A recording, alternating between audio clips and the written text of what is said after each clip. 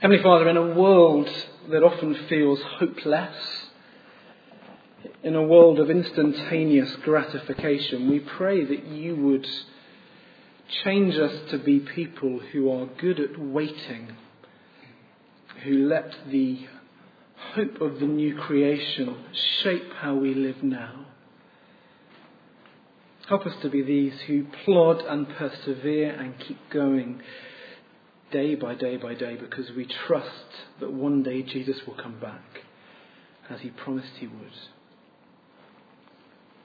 And be with us now, please, as we open up this passage together. We don't simply want to get a better understanding of it, but we want to hear your voice to us. And so would you speak, we pray. Speak to us as individuals, but to us as a church, that we might more faithfully live for you. In Jesus' name, amen. One recent tweet that I read on the internet said this. In fact, it looked like this. It says, if you don't like diversity, you're going to hate heaven. And in one sense, he's right, isn't he? For the new creation will be a place of ultimate, beautiful, glorious diversity. When Jesus returns, as he promised he would, as he gathers in his people from down the ages, from around the world, the kingdom he gathers will be a diverse people. And to be honest with you, Christians can argue and disagree to some extent about how diverse local churches ought to be. That is it legitimate to have a number of different churches in the same kind of locality which all look alike but not like each other? So you might have black churches or white churches or whatever it might be in the same locality, but not sort of intermingling, each filled with the same kind of person. But then people don't argue with the fact that the new heavens and the new earth will be a diverse place. It will be broad and it will be brilliant. To put it bluntly, as Martin Luther King famously said, is it okay for Sunday morning to be the most segregated hour of the week, but then for the new heavens and the new earth to be thoroughly diverse? When we worship him face to face, there will be no segregation. And this passage, as we'll see, in many ways has been a destination for much of the Bible story. Here is something of the culmination, here is something of the climax. A number of themes and melodies and ideas finally find their fulfillment here. They've been weaving their way through the Bible narrative. And here you get something of a conclusion, or maybe the start of a conclusion.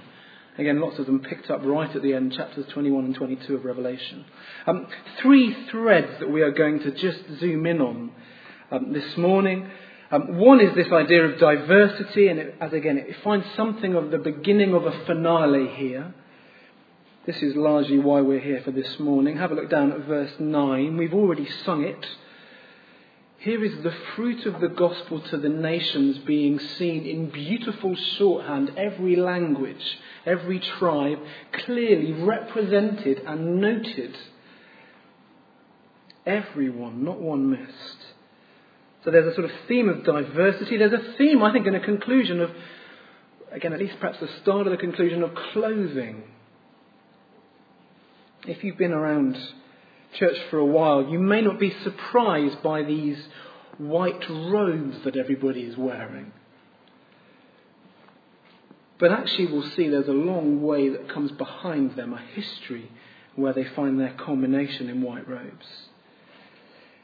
And then the third theme that we'll pick up is this idea of intimacy with God. It's striking that in Revelation was probably written to Christians who were suffering, looking down the barrel of Rome, facing persecution, facing pain, facing hardships, uncertainty.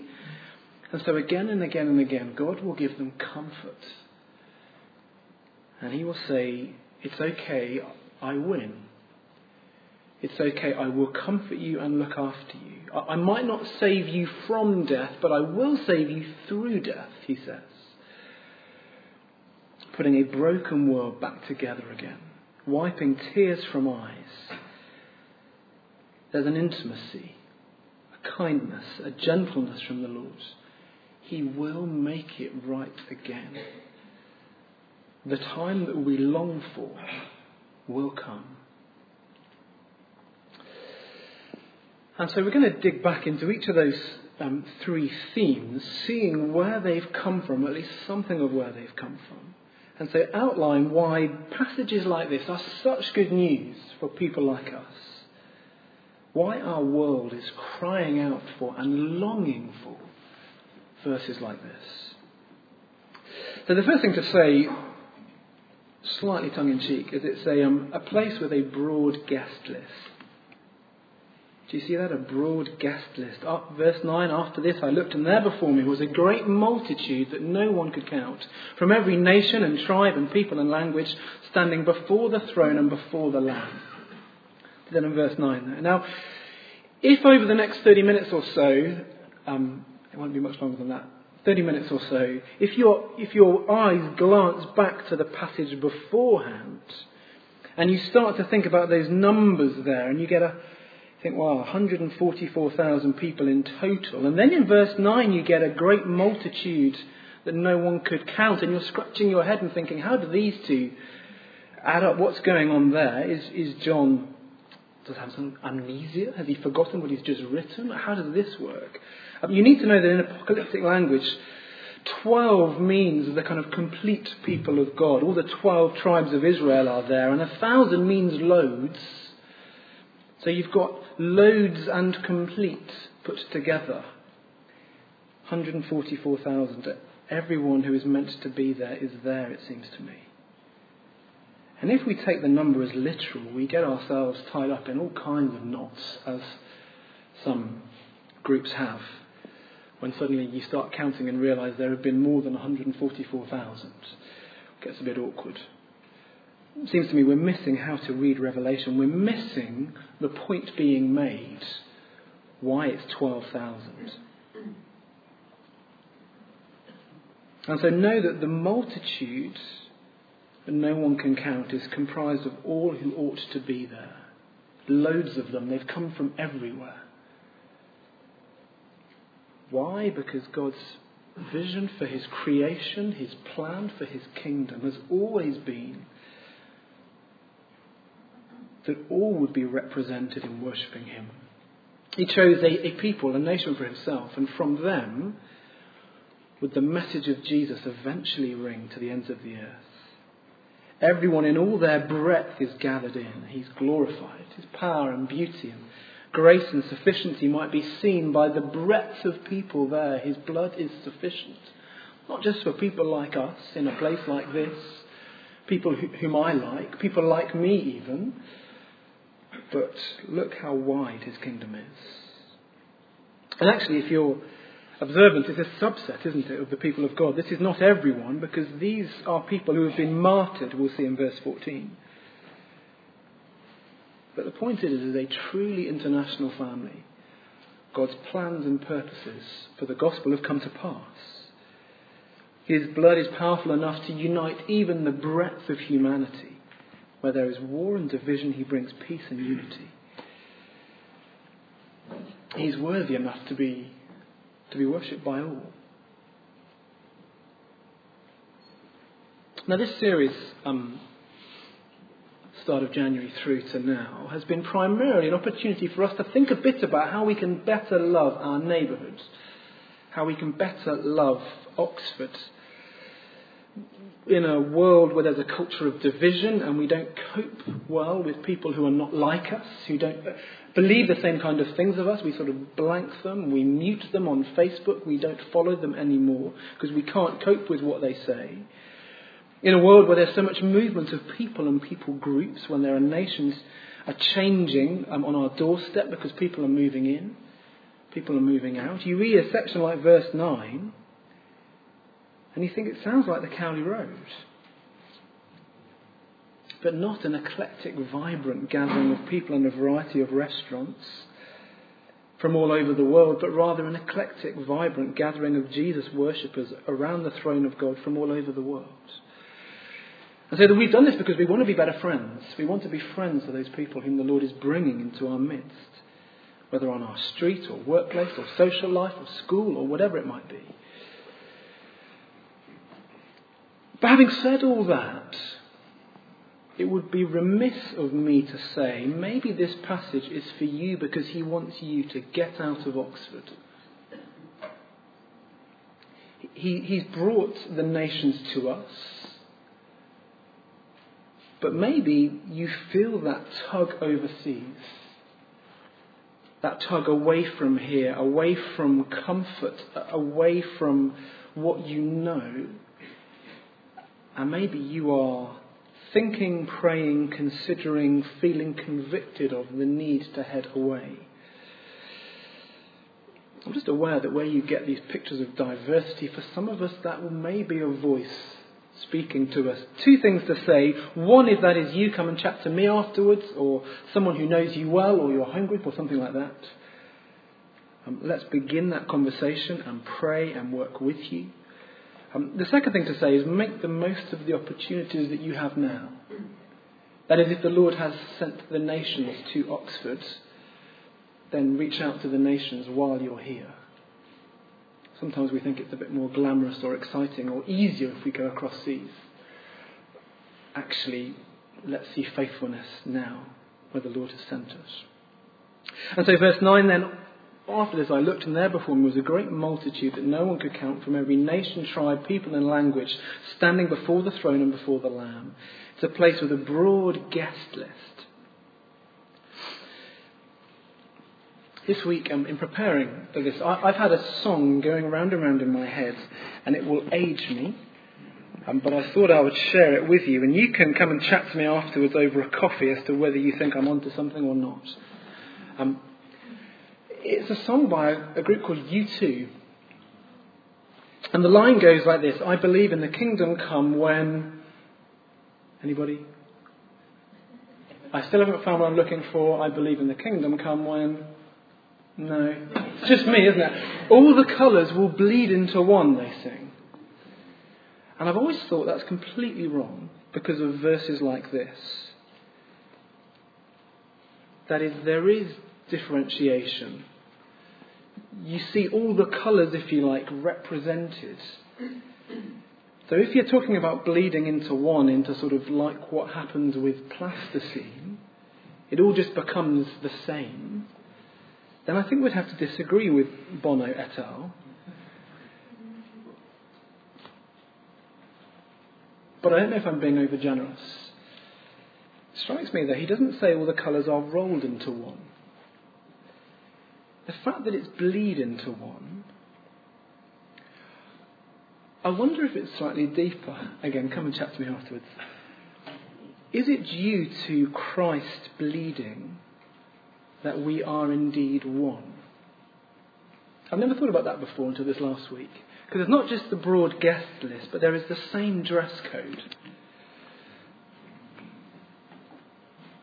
You see that? Everybody is wearing white robes. Is it because of Christ's blood that we are all one? I'm told this is a thing. You turn up to an event or a party and somebody is wearing the same thing as you, and apparently that's a bad thing. Am I right? But the point is here, everybody is wearing the same thing. And they have to be. Before we get there, notice with me where the people of God are. Here is the drumbeat that goes through this chapter again and again and again. The people are before a throne, verse 9. They are standing before the throne and before the Lamb, verse 10. Everyone cries out in a loud voice, salvation belongs to our God who sits on the throne and to the Lamb, verse 11. All the angels were standing around the throne and around the elders and the four living creatures. They fell on their faces before the throne, verse 15. They are before the throne of God and serve him day and night in the temple. And he who sits on the throne will shelter them in his presence. Verse 17, for the Lamb at the centre of the throne will be their shepherd. And the thing we're not meant to miss is at the heart of this picture is a throne. And so around the very outside, you've got this glorious multitude of people from everywhere, all languages, crying out in praise to the one at the centre. Inside them, it seems you have angels and then elders and 4 living creatures within them. But they are not the focus. The focus is the call. The focus is the throne. The heart of the scene, all attention is in on the one who is worthy of praise. The God upon the throne. And indeed the centrepiece of this throne, verse 17, is a lamb.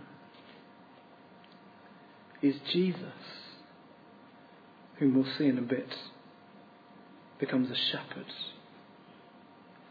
The only one worthy of true praise is the recipient of rightful praise. So verse 11, Amen. Praise and glory and wisdom and thanks and honour and power and strength be to our God forever and ever, as we've sung.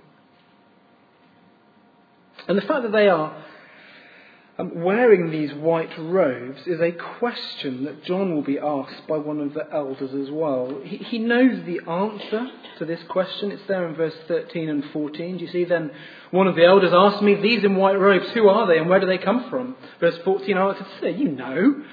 And he said, "These are they who have come out of the great tribulation. They've washed their robes and made them white in the blood of the Lamb." The question from the elder is not for the sake of the elder. It's for John and for us, a clarity of who these people are, that we might know who they are. And so the question is, what do you wear? What do you wear before a perfect and pure God? In one sense, the story of the Bible is a story of clothing and covering. It's a story of dealing with shame and exposure. Do you remember Adam and Eve when they first walk out on God? At the very beginning, they doubt his word, they deny his authority, they reject his goodness. And immediately they hide because they are ashamed. Shame is a very powerful, very common emotion. It can profoundly shape people's lives. You know that. From the toddler who hides behind the sofa because they know they've done wrong, to the adult who wishes the ground would swallow them up when they're found out, or the victim who will distance themselves and cut themselves off from people forever because of past experiences that have shaped them, brought them shame. Each of us will know something of that. Something of the power of shame. A variety of reasons, a variety of coping mechanisms that we have. But a world of shame is not how it was meant to be. Do you remember how it finished? The pattern of perfect creation. 2 verse 25, the final verse, the last glimpse, the crowning glory of that pattern. Genesis 2 verse 25, Adam and his wife were both naked and they felt no shame. Picture that, no shame. Perfect relationships with the Lord, with one another. Which says to us, in one sense, in the Bible is a book about dealing with shame. Undoing shame. Or else, why is that verse there? Why else is Genesis 2:25 the way that it finishes? And so they feel shame. And they hide. There's something about rebelling and sinning and fighting against God which means that we do that. We feel exposed and vulnerable and ashamed, and we'd rather be anywhere else than there. Because people know.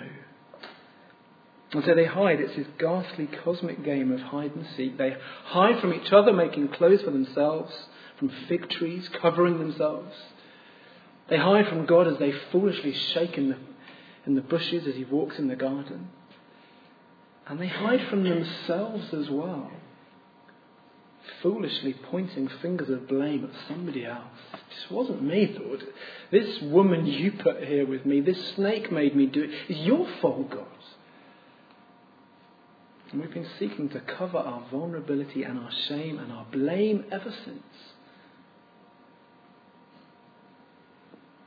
And in the garden, God shows them grace because there they are in their fig leaf outfits. And he covers them with skin, animal skins.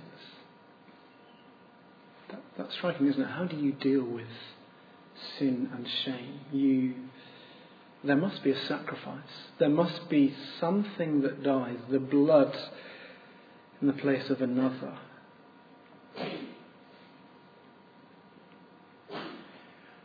And in our world where what we wear says an awful lot about us, how we want to be perceived by other people, it's a style that reflects our personality. It's brands that say something about us. It's a way of us communicating with those around us. Here's how I want you to perceive me. What do you wear before the throne of God forever? Robes washed white by the blood of the Lamb. To stand before this place of perfection, we need clothes from him. Clothes to cover our guilt and our shame. White in Revelation means victory, but it also means purity, cleanliness, righteousness, justice, holiness. White, because of the blood of the Lamb, means we trust Christ. How is your guilt and your shame before God dealt with forever? Finally, it is by Christ. We're made holy by him. White robes communicate something of the fundamental reality of who we are now. He has taken our shame and he's made us clean.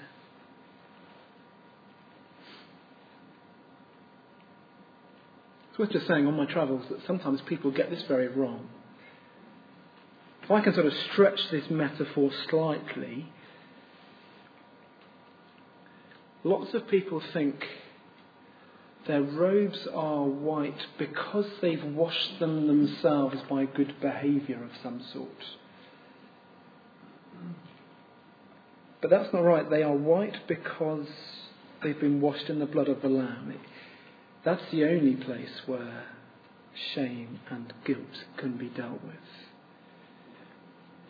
And some would say, well, it's through enough of what we do. It is enough selflessness. It is enough self-denial. It's enough days of good behaviour. It's enough trips to church, enough commitment to home group, enough rotas that I'm signed up for, enough praying for others. God will have to give me a white robe because look at all the stuff I've done. It's pretty impressive. The other thing that we can get wrong is sometimes folk who would even call themselves believers, and it's the way that our hearts drift. I need to supplement this cleansing in some sense. Jesus and his blood, it's made a pretty good start.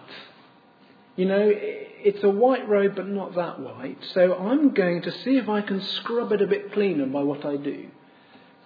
He's done the hard work. He's done the 70%.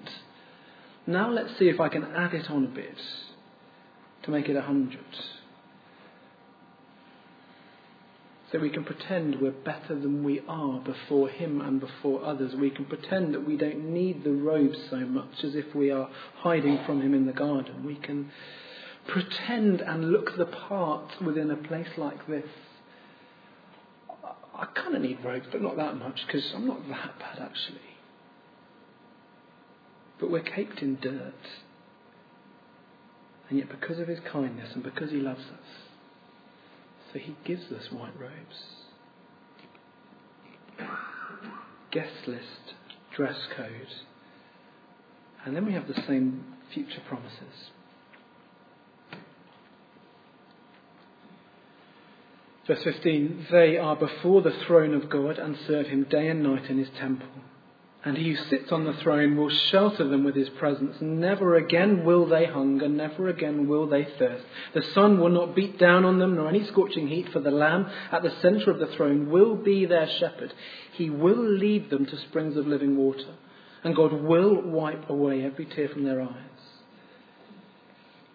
And John's quoting from the book of Isaiah. You can see the little footnotes there. But what the message we are left with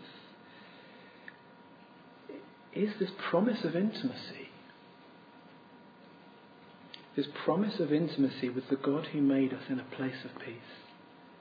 There we shall have found what we are looking for. A future without suffering. And you see that He will shelter us, verse 15, with His presence. Isn't that lovely? And the Lamb will become the shepherd. And the shepherd will lead us to living water. Lead us to the water of life forever. And the God who made us will wipe away every tear from every eye, from every one of His. And I know this is a live thing for people who are here today. I know in this room there will be all kinds of suffering people are going through. I know this kind of hope matters. Many of us will know that Sarah Phillips' dad has been very poorly, and many of us will know that sadly he died on Friday morning. And I'm saying this because I've been told I can. But these kind of hopes that we have are not just theoretical. They're not just ideas. They're not just doctrinal tick boxes. But they are true and they are real. And they are good.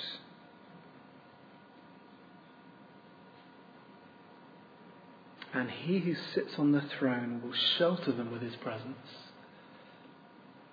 And where we, or brothers and sisters around the world, are tired with this world, and where we long for something more, and where maybe it's physical suffering, maybe it feels overwhelming at times, maybe we feel a distance from God, maybe there is persecution, hardship, pain. For brothers and sisters around the world, that will be the daily reality as they meet this morning even. The fear of their lives. And where Christians ask, is it worth it? Can I keep going? So John says to us here, it is worth it. Because look at the hope we have. Look at all that we have to come. This world is not all there is. And it tells us it is. But John sees different. Christian, we have a hope. So let's pray.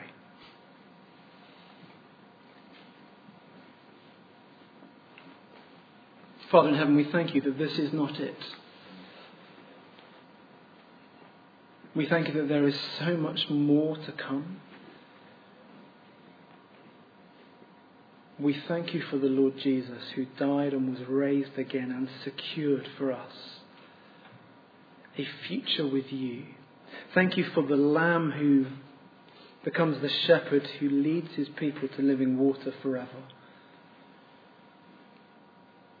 We thank You for this snapshot this morning. Thank You for the broad guest list of people from all over the world.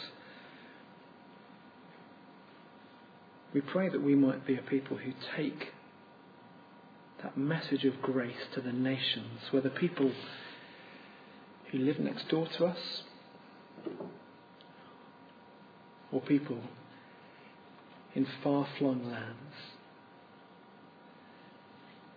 We pray that we might know the reality of the dress code, the white robes that You have given us to wear. We thank You that because of the death and resurrection of Jesus, sin and shame have been dealt with forever, and we can come before You and praise You. And we thank You too for the reality of the hope to come, the promises of intimacy with You, the promise of a creation put right again,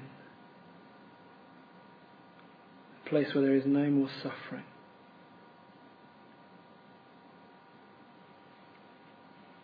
A place where You were at the centre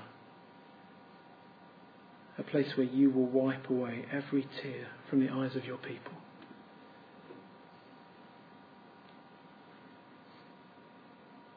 And we pray these things in your precious name, Lord Jesus. Amen.